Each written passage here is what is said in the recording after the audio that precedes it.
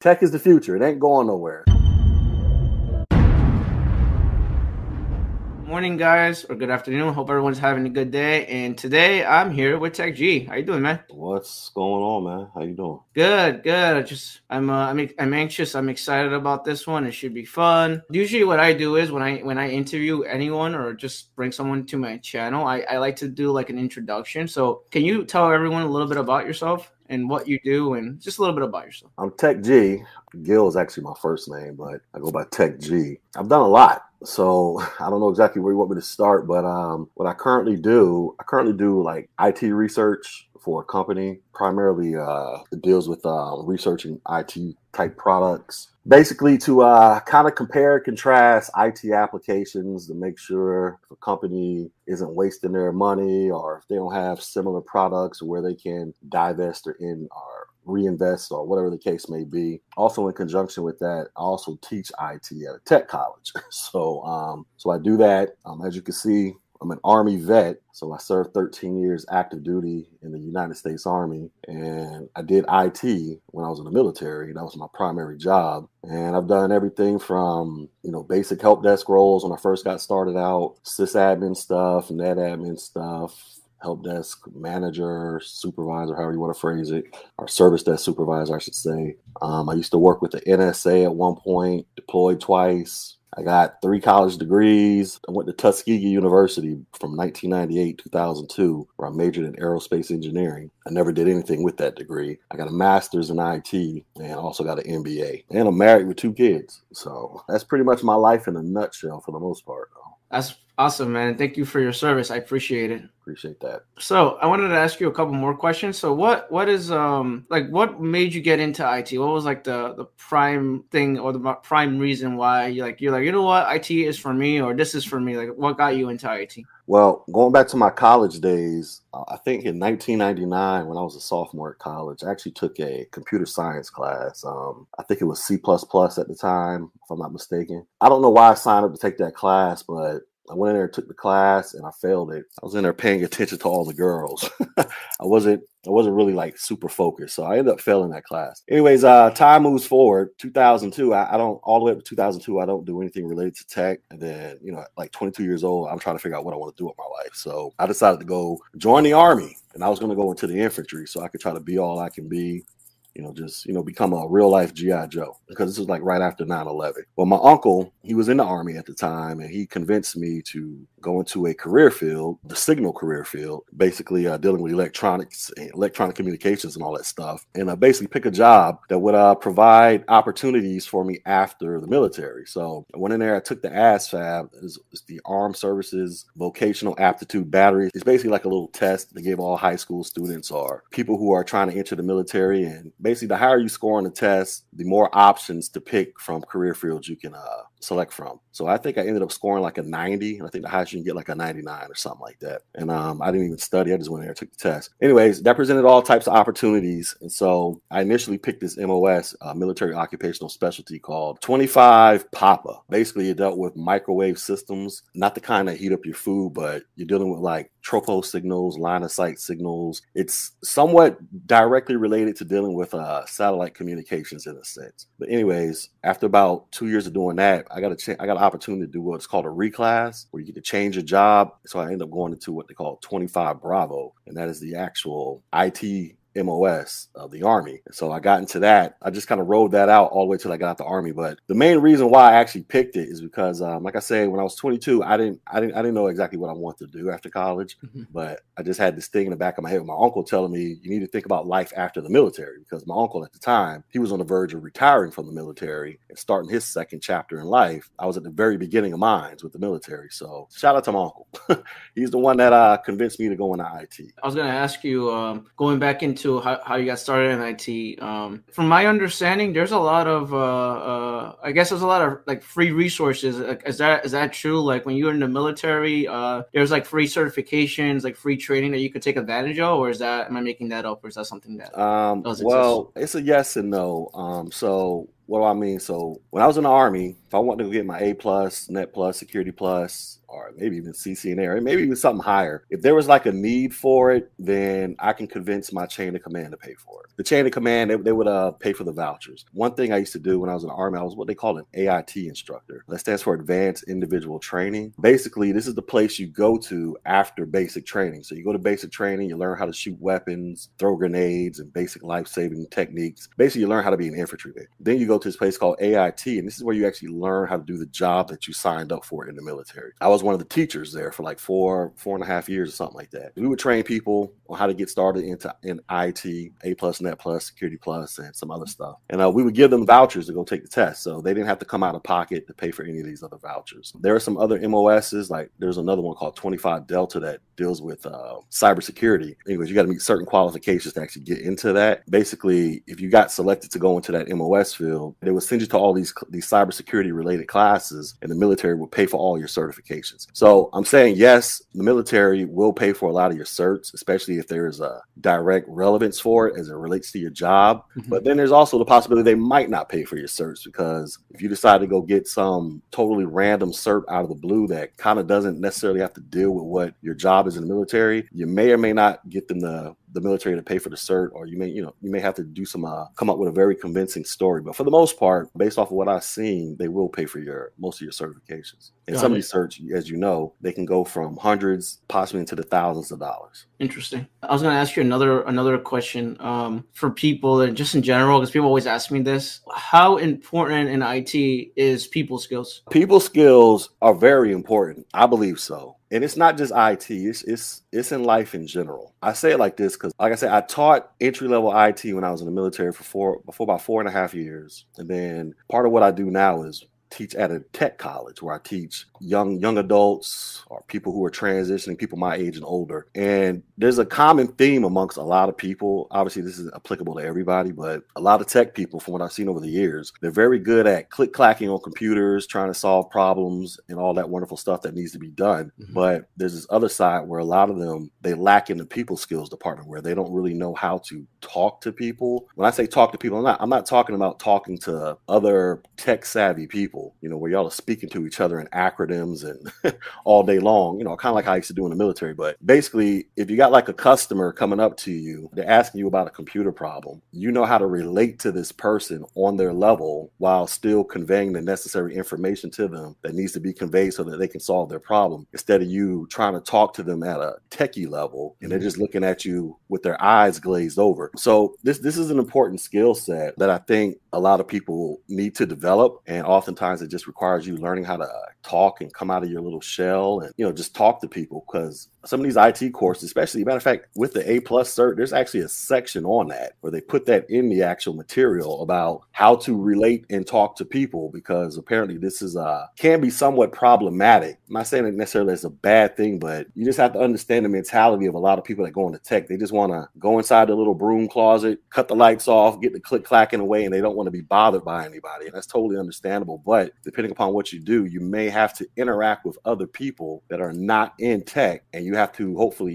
you come across sounding like a human being instead of a robot, so that people can like you. And plus, the people skills, they can help you get a job. When you go sit down for an interview, yes, it's good that you know all this IT stuff, but at the same time, the interviewer is making judgments about you based off of just your basic general demeanor as a person. Are you likable? People skills is very important. I always ask that question because I work with executives and I work with C-level folks, and I talk about people skills. I talk about, like, I feel like you could teach anyone IT, but it's kind of hard for you to teach people skills. Like either have it or don't have it, or you learn it over time. So that's why I like to ask that to everyone, because I just want to hear your personal opinion on it. Because when you go to a job interview, it's an interview, right? You have with the company, and then you want to see if they fit well with you and if you feel well with them. And it's like a personality thing, right? Do you feel well with the company culture? I can give you an example of what I'm talking about with the job interview thing. As a matter of fact, it actually directly relates to one of my jobs is working at a tech college. So I had a different job at the time. I was looking to transition to another job, and I seen them advertising to go teach tech. And I was like, I read through the job description. I meet all the requirements, all the educational, certification, experience. I met all that stuff. Anyways, they initially called me in for an interview, and I forgot all about it. Never even showed up. I just didn't think twice. About a week or two later, they called me again, was like, do I want to come in for the interview? I was like, well, damn, I kind of blew off the first one, not on purpose. So anyways, I go into the interview. I'm thinking, well, I'm probably not going to get this job because I didn't show up for the first one. So I go into the interview and I'm not even going to lie. They start asking me questions. I start cracking jokes the entire interview. I'm like cracking jokes at the person interviewing me, like mocking, not being disrespectful. I'm not saying I'm a comedian or anything, but they would ask me little questions like my interviewer, and I would just give them a response that was like a nonchalant type of response, and they would start laughing and giggling. And I was like, oh, okay, so I see where this is going. So I kept making jokes. So I left the interview. I was like, well, I'm not going to get the job. Before I even got back to my other office, they called me and was like, when can I start? I was like, what the hell? What happened was my personality was what they liked. They already saw I met the qualifications based on my resume. They basically just called me in there just to see if I was a likable person. And so I went in there. I guess I fit the personality traits of what they were looking for, because you're dealing with teaching people. It's almost like with the whole learning thing. I can go in there and spit numbers out all day long. I can put you to sleep with slideshows all day long, but how effective is that if you don't actually like my personality? So, that's just an example of people skills dominating over technical skills, at least in my personal scenario. I definitely agree with you. It just happens like sometimes they want to know if you fit well with the company, because they don't want to hire someone who has a nasty personality. And like, why should we hire you? If your personality is horrible, you're going to be a headache to everyone in the company. So we want someone that has those people skills.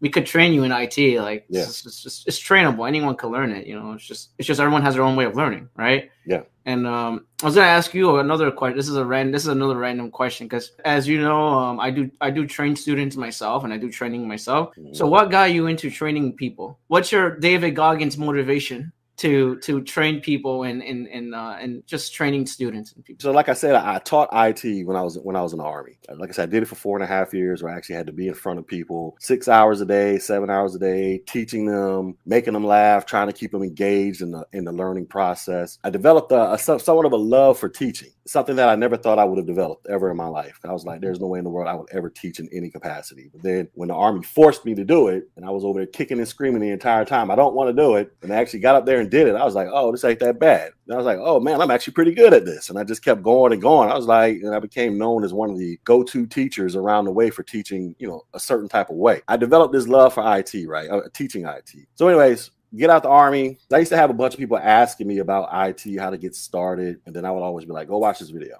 Go sign up for this class. Go look at this person's stuff. They'll get you right. Not knowing if they ever did it or not. Sometimes I didn't even really go in and vet the person to see if the person had a likable personality as to whether or not they would be able to relate. After I did that for a while, and then I ended up getting that job teaching at a tech college, all of a sudden then the pandemic hit. And I was like, well, how do I teach? I'm not physically face to face like I normally am. And then, students, they got all kind of reasons as to why they can't get online or whatever. I just started making slideshows and recording videos and then uploading them to YouTube just for students to watch. That was like the only reason why I started doing it initially, so that they can watch the presentation, and then however we conducted class virtually, we could talk about whatever we want to talk about. That's how I got started, man. It was really a bunch of people asking me, and then the kickoff of the pandemic and everybody working at home prompting me to actually building out actual courses and going through the motions of that, so that do my part to get people educated and spun up starting tech. Does that answer the question?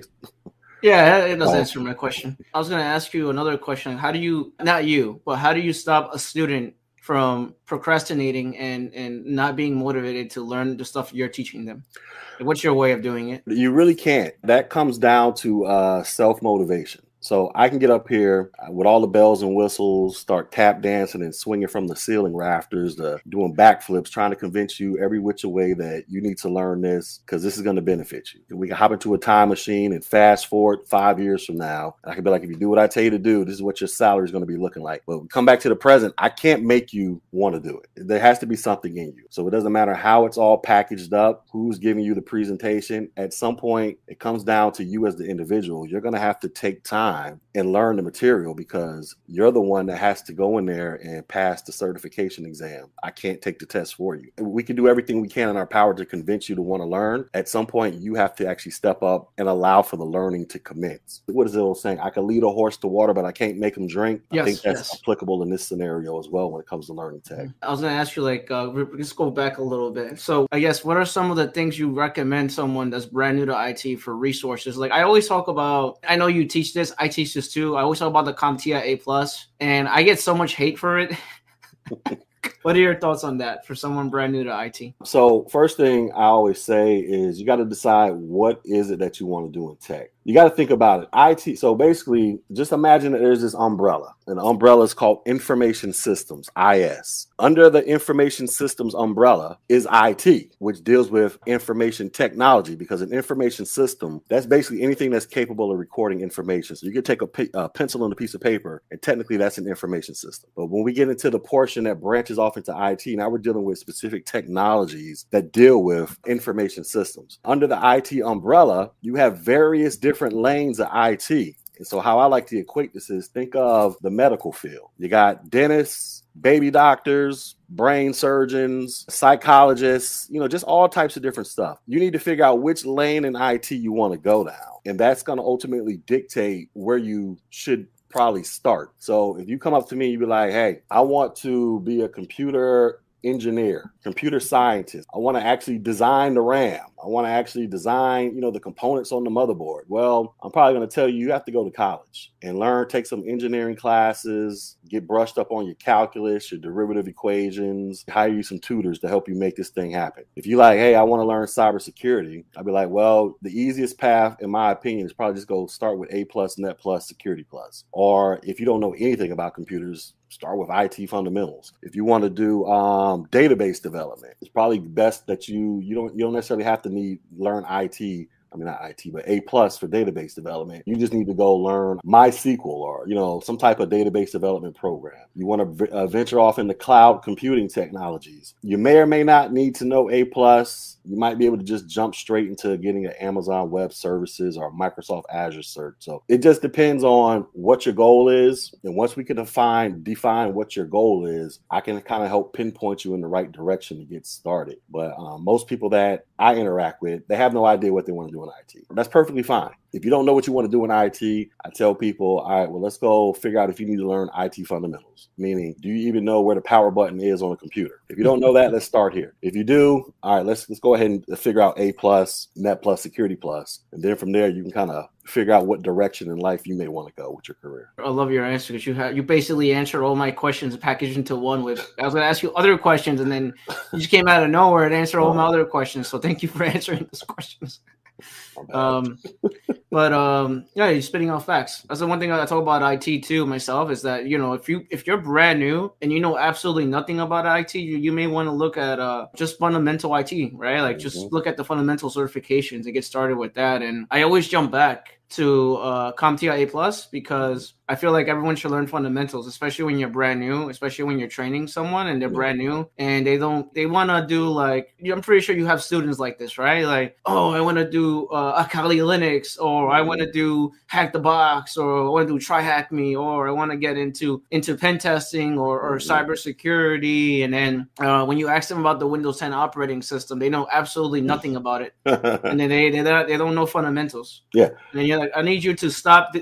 I need you to stop being in a rush, and stop trying to go too advanced, and just take a step back a little bit, take a breather, and just look at the fundamentals. No, and that's important, because what I've discovered as to why people say that, like I say, where I work at, and also what I do on my channel, people always jump, I want to be a cybersecurity expert. I want to do some penetration testing, red hat, black hat. I want to be a part of Anonymous. They're on some crazy stuff like that, right?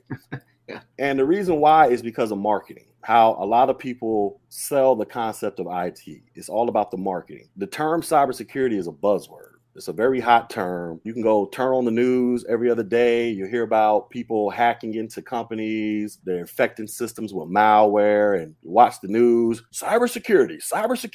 And the President Biden, he's dumping a bunch of money into cybersecurity programs. So basically, people see this term cybersecurity and they're like, wow, cybersecurity. I want to be one of the cool people defending computer systems. And that's totally fine. The problem is nobody talks about the elementary stuff. And so I guess another way to equate this, when I was going to school in college, Like I said, I was an aerospace engineering student. I was thinking I want to work for NASA. I want to design airplanes and rockets. I want to do all this cool stuff because where I live in Orlando. So when they blast the rockets off, I can literally go outside my house and see them going up in the sky. But here's the problem. Nobody told me about calculus. Nobody told me about derivative equations and statics and all these classes I had to take that required me to go in there and pretty much question everything I thought I knew about math in my entire life. So in order so that I can have the official title of declaring I'm an engineer, I work for NASA, I do this, I do that. So I see that kind of happening now with cybersecurity. It's cybersecurity. Just imagine cybersecurity is in these bright neon lights and everybody's like, ooh, I want to do that. It sounds cool. But nobody tells you, do you even know what a computer is? Do you even know what binary is? Not saying that you necessarily need to know what binary is, but do we have an understanding of what cybersecurity is? Because at the end of the day, no matter what version of IT or realm of IT you go into, it's all about computers at the end of the day, an end device communicating with another device. And within that, it's all about ones and zeros, binary, pushing information across the wire. So I tell people, I don't necessarily care what you do. If you want to be a programmer, database developer, cybersecurity, or whatever, I personally think you should learn about the core product that is built around this entire industry of IT. It all starts with the computer. This is a smartphone, but this is a computer that has the capabilities to make a phone call that fits in the palm of my hand. Let's understand the basic components of a computer. This thing inputs information, processes information, outputs information, and stores information. All computers, no matter how big or small, do that. Do you have to be a subject matter expert in every area? No, but I think it's important for people to understand just that base layer so that when they do decide to become a cloud practitioner or whatever, hopefully that kind of grounds them in some type of reality as to why they're doing what they're doing or why they're trying to pursue whatever it is that they're trying to pursue. Hope that makes sense. No, I love your answer. And actually, someone asked a question, so I'm not sure if you could see So Tech G, what are your thoughts on Network Plus exam? Is it worth a certification for someone who wants to be in cybersecurity network engineer? Yes, because I teach it. But so here's the thing. So a lot of people ask me about Network Plus versus getting a CCNA, because either one of those certs, especially the CCNA, can lead you in the direction of what did he say, a cybersecurity network engineer. Yep. You know, that in combination with a Security Plus cert or some other penetration testing cert or something like that, right? Network Plus, I believe it's important because you're learning how computers actually network and communicate with each other. Now, compare that to the CCNA. They're pretty much almost the same test, except Network Plus is a vendor neutral test, meaning they'll tell you about a router and a switch, but you're not really going to go beyond that. CCNA, they're going to tell you specifically about Cisco routers, Cisco switches, and you're going to learn some basic commands. Well, not basic, but you're going to learn some commands on how to program them things up just for Cisco. You're not going to learn about Juniper and all the other stuff that they got going on. You're just going to learn straight about Cisco. I believe it's worth it. I consider A Plus, Net Plus, and Security Plus one of the three foundational certs that you should get because, like I say, A Plus teaches you about the computer. Network Plus teaches you how the computers communicate with the rest of the world, i.e. the internet or whoever you're trying to, directly connect to. Then Security Plus teaches you basic security concepts to protect your computer and to train your other workers in your environment to not be clicking on random links and emails. So I think it's worth it. Network Plus cannot hinder you or harm you on your path to becoming a cybersecurity network engineer. It can only help you because it'll give you that base layer understanding of how is it when I'm able to click on Amazon on my phone and go order something that I'm able to talk to the Amazon web server, and then 12 hours later, there's a package sitting in front of my house. They kind of explain the process for how that happens. And I think that'll help you later on when you become a network engineer and you got to get really nitty gritty with it. At least you'll already understand your ABCs and 1, 2, 3s, as opposed to just jumping straight into calculus. Oh, makes sense. I agree with you. Keep it tech easier. It's a salute to KevTech and Tech G. What's up, bro? What's up, man? How you doing? Darren asked a question. Which career I don't have to spend a lot of extra hours after work? Which career you could just, stay at home and not do anything. I mean, listen, it doesn't matter what you go into. If you want to maximize your earning, your income, or become known as the best in whatever field it is that you work in, it's probably going to require you to spend after hours time doing stuff. Like I say, I do research professionally and I teach professionally, but guess what? When I come home, I still got to put in work to make these slideshows and make these YouTube videos and try to convince people to subscribe to my channel and all that stuff. I still have to put in the work. It just doesn't stop. Yeah, I agree with you. You have to put in the work if you want results. It doesn't come to you, unfortunately. That's not how it works. I wish it worked that way, but it doesn't work that way. You have to put in the work. I was gonna ask you, what are some free resources you recommend right now besides your channels? I'm gonna go over your channel a little bit for learning CompTIA A+, Network Plus, Security Plus for someone brand new. Well, Tech G, I know we're going to talk about that later, but now there's all types of resources, man. You can go to YouTube. I'm not the only person that teaches tech on YouTube. There are other people out there way bigger than me, way more popular than me. Google's your friend. If you want to spend a little money, you can go to places like Udemy. They always got some type of sale going on over there. I don't think I've ever seen a Udemy class that's sold for more than $10. Like they always have it listed as $900 and it's always scratched off and it's going for $10. I don't know what's going on with that, but YouTube, Google, those are probably your best options for seeking free resources. The public library, get you a library card. You can go in there. I'm pretty sure they got an IT section in there. Sit down, crack open those 900 page books and get the reading to your heart's content. Cheap alternatives, like I say, is Udemy and various other, sites that are similar to that. That's basically it. As far as the free stuff that I know is going out there and potentially getting your scavenger hunt on YouTube and Google until you find somebody that is presenting the information that gives you the warm and fuzzies that can hopefully convince you that this information is thorough enough to help you pass whatever you're trying to learn. Oh, yeah, I agree with you. I was going to ask you another question. This is a random question. For you, how important is networking? And I'm not talking about TCP/IP, talking about like LinkedIn. How important is that? I think it's important. I haven't become like a subject matter expert in LinkedIn. I mean, I got about 150 connections on there. I don't really spend like a whole lot of time, but regardless of that, networking is important in life, period. It's just one of those basic life skills that could be transferable across many realms because like for me, I'm in 2 fraternities. I got like a fairly decent network of people I can reach out to that can help me if I need help or point me in the right direction. As a matter of fact, one's in the chat right now. Keep it techie. He's a part of my network. If I need to call him up, which I've called him up plenty of times on the phone, be like, hey, I need assistance with this. Do you know about this? Can you help me solve this? He's a part of my network that can either point me in the right direction or help me solve the problem. You're a part of my network now. Master IT's in my network.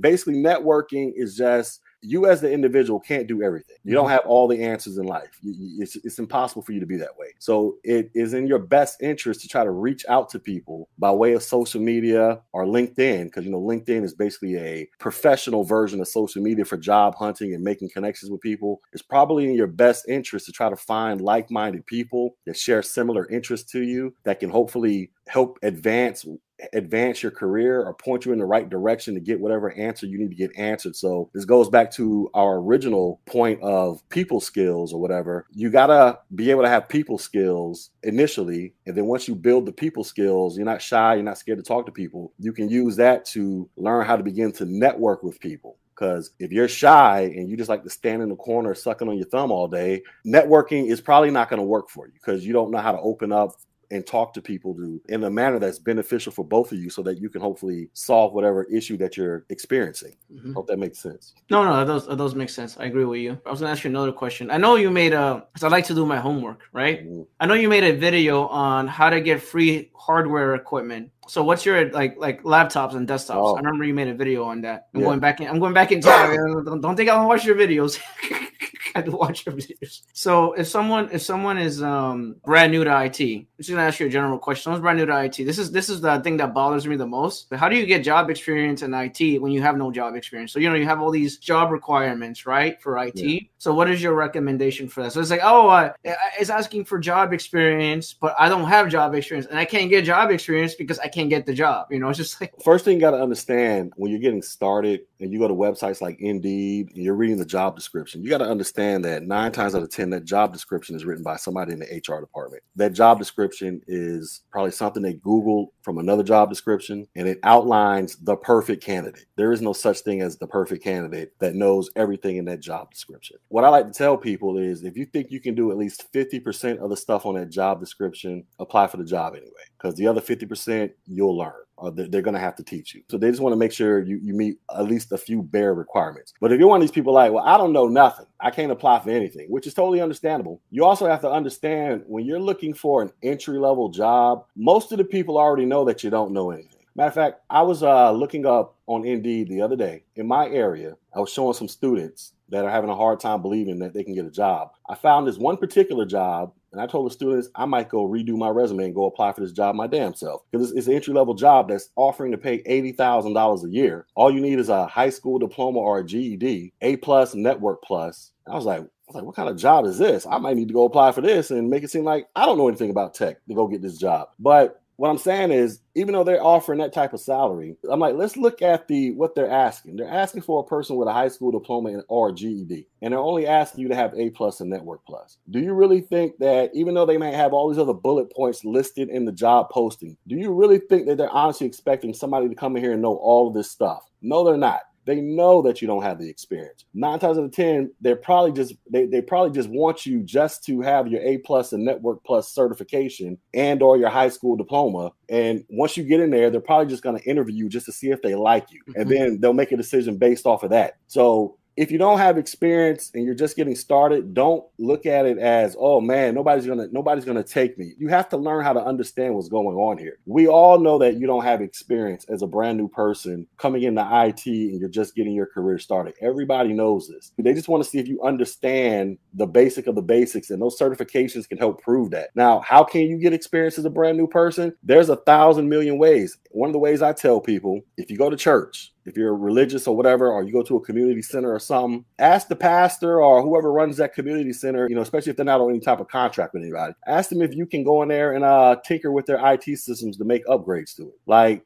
let's just say your pastor or your church or whatever, all of a sudden, all the congregation members, they don't want to go to church because of the pandemic, the whole social distancing thing. You could have went up in there, be like, hey, pastor, I know your congregation's at home. Can I come in here and make some recommendations so that we can live stream your services to all your members at home, and so they can still get the good word as if they're actually physically in here? And if the pastor was like, yeah, then all of a sudden he cuts you a little check. All right, here's $500. Go get the necessary stuff. You build it up. Now all of a sudden you got your live stream going on. You reached out. You helped most of your congregation, educated them how to tune into the live stream. Man, you could throw all of that on your resume as something that you've done. You're the go-to guy in your family for fixing grandma's internet every time her internet goes out. You can throw that on your resume. You go out there, you download a program called Packet Tracer, or whatever the other version is. I can't remember what it's called. And you learn how to program routers and switches and build these little virtual networks. That's all experience you can put on your resume. So basically what I'm saying is there's a lot of stuff that you can do that you don't think is experience that can technically be qualified as experience. iPhones. Let's just say I drop my iPhone, I crack it or something like that, and I bring it to you.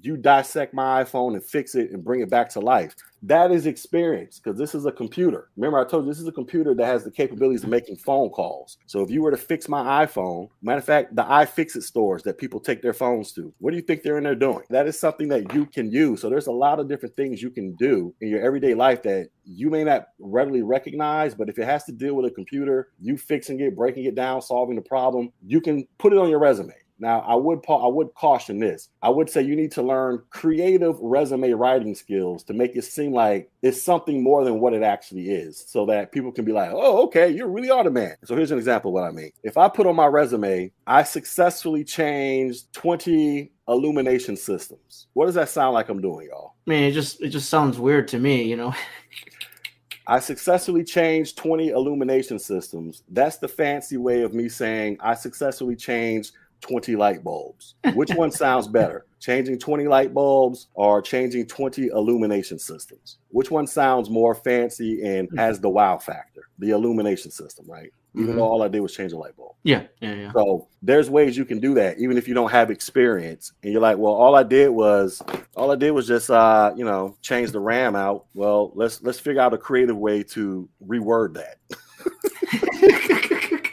I'm just being honest with you. And No, I this, agree with you. this is stuff I learned in the Army, ladies and gentlemen, because I used to have to write evaluation reports for people, and my bosses would always kick them back. We need to reword this to make it sound like it was something that more than what it was. And so I got years of experience of doing this. So that might be a service I offer to y'all in the future. I don't know. Yeah, no, that's a good way of looking at it, because people would put like, oh yeah, just change memory, and like, it just sounds like it doesn't sound good. Do you do resume reviews and resume writing? I know how to write resumes. Now I don't have a business writing resumes, but I think I'm pretty good at writing resumes because, like I say, when I was in the Army, I used to have to write what they call NCOER, or I used to have to write my own NCOERs because my boss didn't want to do it for me, so I had to write my own stuff. Or I used to have to write awards. To put people in for awards, you have to justify why they deserve an award. And there were a lot of times I had to write my own justification for my own award, even though somebody else was supposed to be doing it. But one of the main things was when the NCOER, the higher up it goes, all the way to your first sergeant or whoever, they would always mark it in red and they're like, go back and reword this, go back and reword it. So I took that skill set of constantly rewording stuff to make it sound better than what it actually was, and applied that to resume writing skills. So I've written quite a few resumes. I've helped other people. I helped my wife. I've helped other people, various other people tweak resumes here and there. I had a friend of mine's recently up in Seattle. I tweaked his resume to help him get hired working with the 911 dispatcher people, whatever he does. Whatever changes I did to his resume sealed the deal for him to get hired on that job. So I don't offer it as a skill per se. Not a skill, but a service right now. But I'm actually thinking about incorporating that into my overall business model that the next iteration of my business model, I should say, that I'm hoping to launch in 2022. I'm asking because someone was asking about it for you. Yeah. I said, do you have resources for resume writing? If you do, where are those places? That was his question. Google. I'm a huge fan of Google. Google and me are, we're best friends out in these streets. I always go to Google. I haven't put together my own list, say, go here, go here. I haven't done that. Someone asked a question about Facebook. What are your thoughts on the metaverse and big data? I think they're going to be intricately linked together because I don't know how it's possible for the metaverse to exist in the way that Mark Zuckerberg and friends wanted to exist without big data being directly tied to it, because the metaverse at the end of the day is going to be a bunch of big data. But I did a video talking about it. I think there are pros and cons. The main thing that I'm worried about, as far as how Mark Zuckerberg and everybody's trying to envision the metaverse, is people becoming disconnected from reality. We already spend way too much time on social media staring at our phones to where,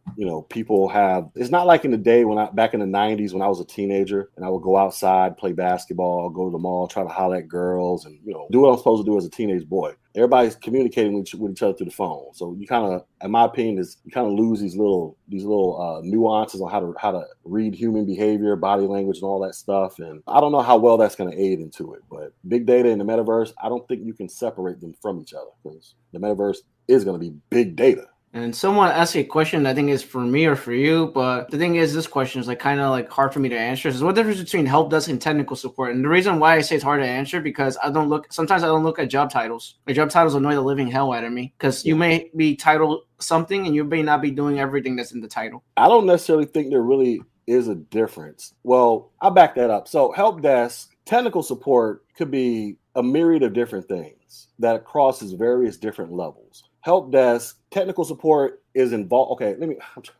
think of it. Technical support is an aspect of help desk, but help desk is not necessarily an aspect of technical support. And so what I mean is, like I was saying earlier, there are varying different degrees of technical support that may arise, but not all of that technical support is going to start at the help desk. The help desk, initially, when you first interact with it, these are the people that you first come into contact with that are going to fix your tier 1, tier 2 problems, like reset your password, create your user account, tell you to go unplug your network cable and plug it back in and restart your computer. That solves 99% of problems out there, right? That's what they're going to do. Technical support. What if I'm having issues with I can't log into my server in the cloud, or my server keeps getting knocked offline and blah blah blah. You may not necessarily call the help desk for that. You may call the help desk. They may graduate you to 2 or 3 levels above the help desk to deal with a person that's specifically trained to fix this particular issue. You know what I'm saying? So yeah. Technical support is an aspect of help desk, but not all aspects of help desk are a part of technical support, if that makes sense. Yeah, and the other thing is that for someone who's watching today, the thing is it's very important is that not every help desk job is created equal. So what do I mean by that? So basically, if you have a help desk job, you may be touching everything. You may not be touching everything. You may have more access to another person. And there's like help desk level 1, tier 1, tier 2, tier 3. You know, it's just like that's the other thing about job titles. Like sometimes they're very misleading. Like, I had a friend that he got a help desk job, right? And all he did was password reset. That's all he had access to, and he's called help desk. Like, you know, just the titles. Like, look at the job description, look at that, and see what they're asking for, and see what your responsibilities are for that job, because it's different. Everywhere is different. So. Yep, I agree. Someone says I wear all hats. I'm self-employed. The realities of real life are real different now with the metaverse AI. There's a lot of hats. People skills are more important than that than technology skills. What else? I would say they're slightly more important. People skills, like I said, I'm not going to give the whole speech again, but they can get doors open for you. They can get you access to people. But if it's in the realm of IT, you still need to know the tech stuff. Yep. That's what's going to keep the paychecks getting signed. And for you, in your opinion, how important is home labs? It depends on what it is you're trying to do. If you can afford to set up a home lab, then by all means have at it. You know, go out there on eBay, Amazon, buy your little switch and get the plug in network cables and program it to your heart's content. If you can't, you need to look for a virtual lab simulator like Packet Tracer or CompTIA. They have some stuff as well. Mm-hmm. But basically, these are your hands-on. Instead of you just doing the book knowledge part, I'm going to look at the slideshows, read the books, answer the questions. That's cool. That's enough to get you to pass the test. But if you want to become proficient at it, you're going to have to get some type of practice on the stuff. So you got to get some type of lab, whether it's virtually or you can physically afford the hardware to build a home lab. By all means, do what you got to do. And I'm going to share your channel. Oh, okay. Make sure y'all subscribe. Tell us a little more about your channel. Tell us a little more. Like I like to dig into more information like an investigator, you know. Tell us more about your channel. The channel is just to teach entry-level IT. I got a class up there teaching IT fundamentals. I got the A+ 1001, 1002 class built out on there. I'm still putting together the Network Plus N10-007 class, which is still valid, even though the latest iteration of the Network Plus exam just came out. But the 007 one, which is the past one, that doesn't expire till like summer of next year. And then I'll be putting up a Security Plus class, and I'm going to stop there. I'm not building out any more free classes to put up. Like I say, I created the channel because it started during the pandemic. I actually started posting like March of last year. I needed a way to teach my classes even though I wasn't face-to-face with the students. I was like, well, let me just record videos, put it on YouTube. It wasn't necessarily started with the goals of me becoming like a YouTube superstar and becoming rich, even though that would be great, but whatever. it was really just designed. I need to figure out how to teach students. What can I do? Yeah, I can point them in the directions of other people, but I'm the teacher. Yeah. I'm the one doing the teaching here, so I need to create a lesson plan that could be accessible during this whole social distancing thing. And so that's why I started the channel, and then it started growing. Obviously, other people who aren't being taught by me directly started subscribing to the channel. If you click on the community tab there, I post screenshots all the time of people who watch my content and let me know that they're passing the materials. Like I said, I got people as young as age 15 to people older than me. I'm 41, people older than me watching this stuff. So it's become a help to people. And it's just something that I do, even though I don't have to do it. I just do it. And, I earn a couple bucks off of it. Nothing life changing, but the biggest reward is helping people, because there's a picture I posted a few months ago. This young brother, he was up working at 7-Eleven. I don't know what he does, but you could tell it was a 7-Eleven he was working at. While he's on shift at 7-Eleven, he's watching my videos, trying to learn whatever cert I was teaching so that he can hopefully get up out of working 7-Eleven or move into a role that pays more money. So when I saw that, it hit me right in the feels. I was like, oh, I'm doing something right. I had one man tear fall out my eye. I was like, look at this. You know what I'm saying? I got people on shift at 7-Eleven watching me so that they can hopefully transition out of 7-Eleven. That was the whole point, man, just to provide entry-level IT. That picture right there, you see it? So to provide entry-level IT to people who've been asking me and the people that I've actually been teaching face-to-face. That's why I put it up there. No, I like that. That's why I wanted to get you on my channel to talk, because I appreciate what you do. You have to acknowledge like other people. Like, it's not all about my videos too. Like, I acknowledge small channels, big channels. I don't care how big your channel is. I just want to acknowledge people that are helping other people in the tech community, and I appreciate what you do. So that's why I wanted to bring you in today to talk. I wanted to ask you about your website. What's your website about? Well, it's just a place place, so Technology G, that's just the main hub. So in the event that YouTube kicks me off of YouTube or something, everything is right there because all the videos that I record, I've written this stuff out in case people want to get their read on. And then, it's just a place where all the content on YouTube, this is just my home spot. And then on there, I also sell other stuff, virtual labs, study materials. And then like you scroll to the very top, you can see some of the stuff that I offer up there. And also this is going to be a spot where I eventually plan to add another addition to the business of teaching IT live over the internet, for those who pay me. Because, one thing you got to understand is I offer self-study method. Meaning I put the material together for you. It's up to you to go watch the videos or read whatever and study whatever it is you got to study, right? Mm-hmm. But there's still a large number of people out there that prefer the teacher-student dynamic where they want to be taught in real time. So now I'm in the process of trying to develop that aspect of my business to where people log in to a portal. Y'all looking at me, I'm looking at you, and I'm walking you step by step through teaching you what you need to know for A+. In addition to that, I'm teaching you all types of how to do various different labs and things that I don't sell on my website so that you can get the real, basically the stuff that I teach people in real life. I'm going to be teaching it over here, the real nitty gritty stuff to ensure that you go out here and pass these tests on the first try. So that's something I'll be offering. But basically, my website is just my home base for all of this stuff. Got it. And I see you have like super fancy, but it does what it's supposed to do. Oh, you have discounts too. Yeah. For vouchers. Yeah. That's pretty cool. I saw your channel, and I'm very quiet when it comes to channels. I don't say anything, but I saw your channel, and I definitely appreciate what you do. So that's why I wanted to bring you on and talk today. Let me stop sharing for a second. And I put his information on my video today, and it's below in the description. So I suggest you guys follow him. He has a lot of good stuff in there. So go follow him. The other thing is a 7-Eleven. Like I come from a restaurant background, so with me is like I could relate to him because I worked in restaurant, I worked in retail, I worked in fast food. I don't have a background in IT. Yeah. Like when I first started IT, I'm like pretty much brand new to IT myself when I first started, and that's why I got my CompTIA A+, and I did my hands-on training and learn stuff on my own too. So that's pretty cool though that he trying to get out of 7-Eleven and he's trying to get a better job. It's a lot of people like that. Especially last year during the pandemic when jobs were being lost, a lot of fast food retail jobs were in jeopardy because if people can't come into the restaurant to eat, you're not going to be able to afford your staff. So people transitioning into tech from those retail hospitality type of jobs is not uncommon. And in my opinion, it's probably the best thing for a lot of people to consider, because I always tell people, even though there's no such thing as a recession-proof, pandemic-proof job, IT is probably about the closest thing to it, because as long as we have computers and electricity, there's always going to be an IT job. It's prime opportunity for you to get in where you fit in, and you can go out there and potentially make a lot of money doing it and have a lot of potential job security or more job security than others doing it. Yeah, definitely. Someone was asking, like, does TechG go live often on YouTube? Not as often as not on that channel.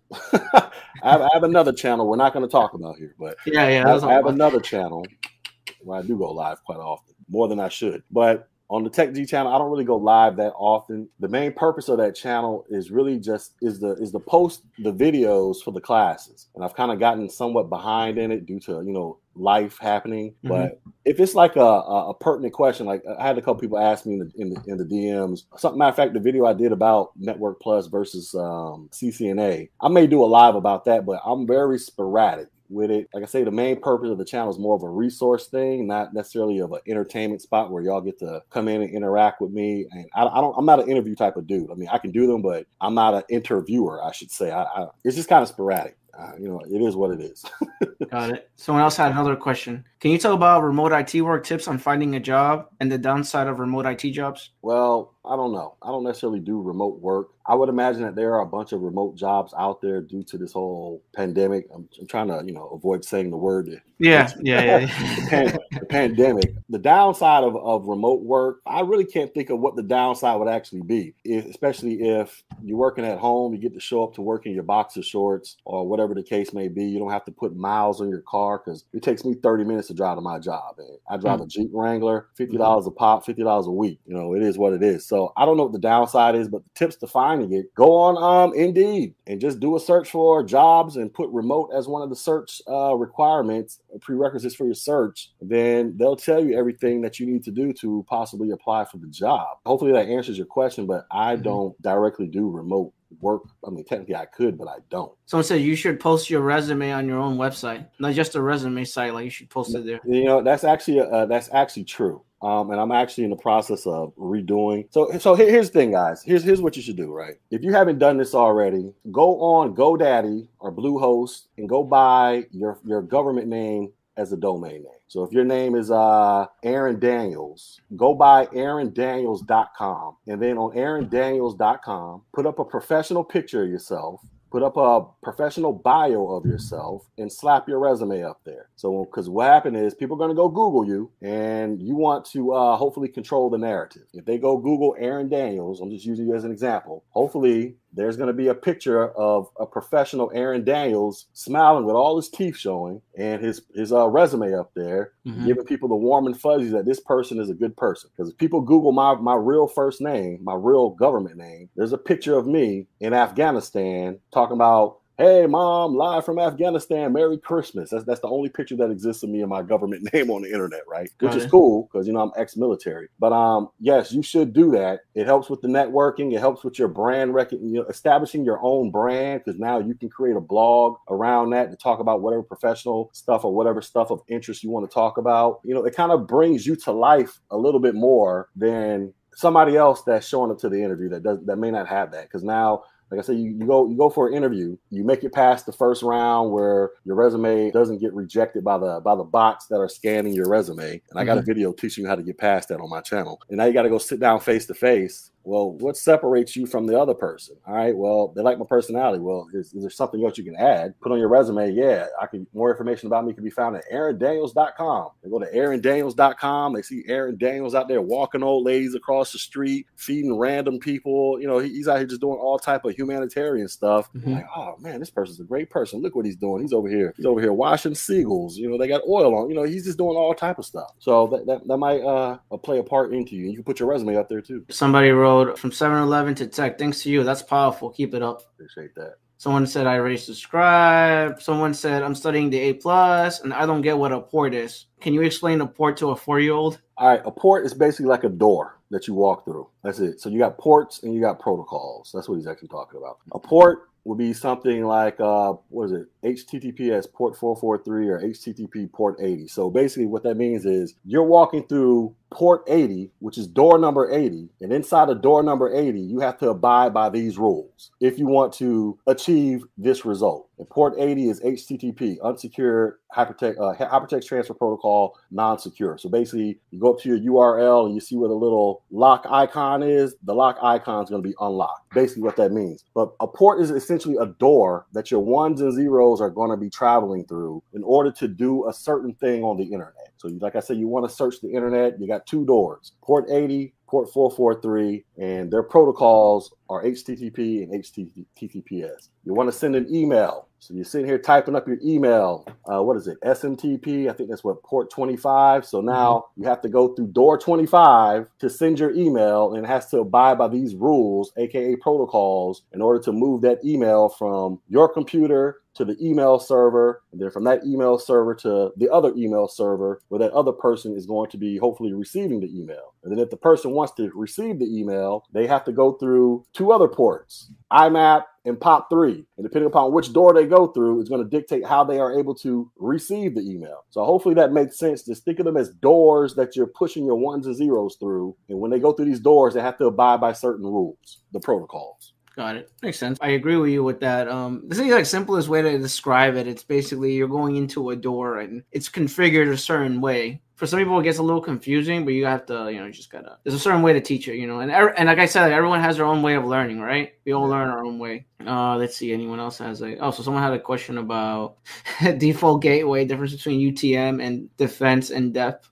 All right, so a default gateway is essentially the IP address that your devices within your network have to find if they want to get out and escape to another network or the greater network, which is known as the internet. That's all the default gateway is. It's saying, go to this address right here if you want to get outside of our network to go communicate with another network. That's all the default gateway is. UTM is a unified threat management. Basically, that is like a combination of a bunch of tools such as IPS, IDS, that are all combined into one device, so you don't have to buy separate devices to place on your network because it can get expensive. The defense in depth, that's basically you setting up like various perimeters of sort to protect whatever it is you're trying to protect. Mm-hmm. That's the way I can think of this. Let's just say you got a safe in your house somewhere, or you got the safe locked in a room. That's one layer of security. Another layer of security is the lock on your door. Outside of that, you got security cameras, alarm systems, yada, yada, yada, a fence with barbed wire. Basically, the further away you get from the main prized possession, the more, hopefully, layers of security you have to prevent somebody from getting closer to it. Hopefully that makes sense. No, it does make sense. I don't think I have any more questions for you. I asked you a bunch of questions. We talked about your channel. I don't want to keep you forever and bore you to death. And the audience as well. I don't want to bore them to death. Well, hold on, my bad. AO says the default gateway is basically the router. That's true and it's not true. It's true in the sense that that's how it's always referred to. But when you start talking about subnetting and creating basically a sub network of another network, that's not always necessarily the case. So it's kind of hard to explain that in this, but It's true and it's not true. Just understand that. And someone said you need networking for sysadmin. How important is networking for sys? That's very important. It's very, very important, especially when we talk about DNS and DHCP and scopes and reservations and lease time and how to reserve IP addresses is very important. Very, very important that you know about networking. If you don't know about networking and you're a sysadmin, you're in trouble. Difference between SSCM and Casper. And SSCM is basically this is steroids. You know, you could image computers, you could deploy software. There's like so many things you could do on SSCM, and you could remote into someone's computer. Casper, are you familiar with Casper? I have never used Casper. I don't even know what that is. I was looking it up. I never used Casper before, but SSCM, I know what SSCM is. You guys have any more questions before I let Teji go? Because I know Teji is like, you're not feeling 100% well. You know, it's just no, I'm good, man. Like I say, I had a little cold last week. I'm not down for the count. Yeah. So someone said, is it okay to go for security plus before A plus? Yeah. Oftentimes there is no necessary requirement that you have to get A plus unless it explicitly states on your job description that you have to have it. If you go get your security plus, that trumps the A plus and network plus. It's a higher rank certification. If you want to go get a government job or become a contractor that does government work, you definitely have to have a security plus. And if you don't have your A plus, they may overlook you. Like, all right, well, so what? But you get your security plus. You qualified to go for the job. So it's not bad. I just tell people at the end of the day, getting the A plus can't hurt you. Especially if you pass on the first try, you don't have to do a retest, but it can't hurt you to learn about the core element of information technology, which are computers. No matter how big, no matter how small, it doesn't hurt you to learn about it. Whether or not you want to get it or not is another thing. And someone was asking about the difference between Ghost and Clonezilla. I use Norton Ghost for imaging PCs. I haven't used Clonezilla. You use Clonezilla? Nah, I haven't done any of that stuff in years. Any type of cloning, like that's not even. We're talking like over a decade since I've actually done roles that actually require me to use stuff like that. So I'm not even familiar with what Clonezilla is. I mean, I kind of have an idea what it sounds like, but I haven't used it. Someone says, like the teamwork aspect of my assisting manager retail job. What IT job beyond help desk is good for me, like sysadmin or something else? I was asking. Let's see here. How important is Windows Server knowledge for technical support jobs? You know about Active Directory. So yeah, it's been a long time since I used Active Directory. We're talking over 10 years, but I know about it. It's still out there. It's important. This is what your hierarchical is basically just a hierarchical database you use to keep track and tabs of what all devices and people that are on the network. What all are they allowed to do on the network? You know, through your whole GPOs and all that stuff. All right, guys, I'm gonna let you guys go. I am going to close it out for today. I hope everyone's having a good day. And Tech G, is there any like final words you want to say to everyone before we let you go? Yeah, so Technology G is my website. Tech G is my channel. Like I say, I teach entry-level IT, how to get started. That's my primary focus. I try to answer everything I can. I'm not a subject matter expert in all areas of IT. It's impossible for everybody to be that, but I teach people how to get started. What is a computer? What are computers? How they talk? How to secure them? And other stuff like that. But if you're looking to get started in tech and you don't know what you want to do, my channel's a resource. There are 1,000 other resources on YouTube, Google, just kind of go through and kind of figure some things out. Don't be scared. You don't have to be a math expert or have these super high advanced level degrees to get started in tech. You can start off in tech doing some basic entry level stuff. Within about 5 years, realistically be on the path to making over 6 figures. And I've seen it done countless times. So tech is the future. It ain't going nowhere. So if you're out there trying to figure out how to get your life on and popping, you want you a pretty stable career field, I encourage you to look at tech, see if that is something that you can implement into your life. Awesome, man. All right. I hope everyone has a good day. I hope everyone has a good weekend and a good evening. And I'm going to close out the stream, but I'm going to keep you here for a second. Right. So I'll talk to everyone. I hope everyone has a good one. All right. Take care. Peace.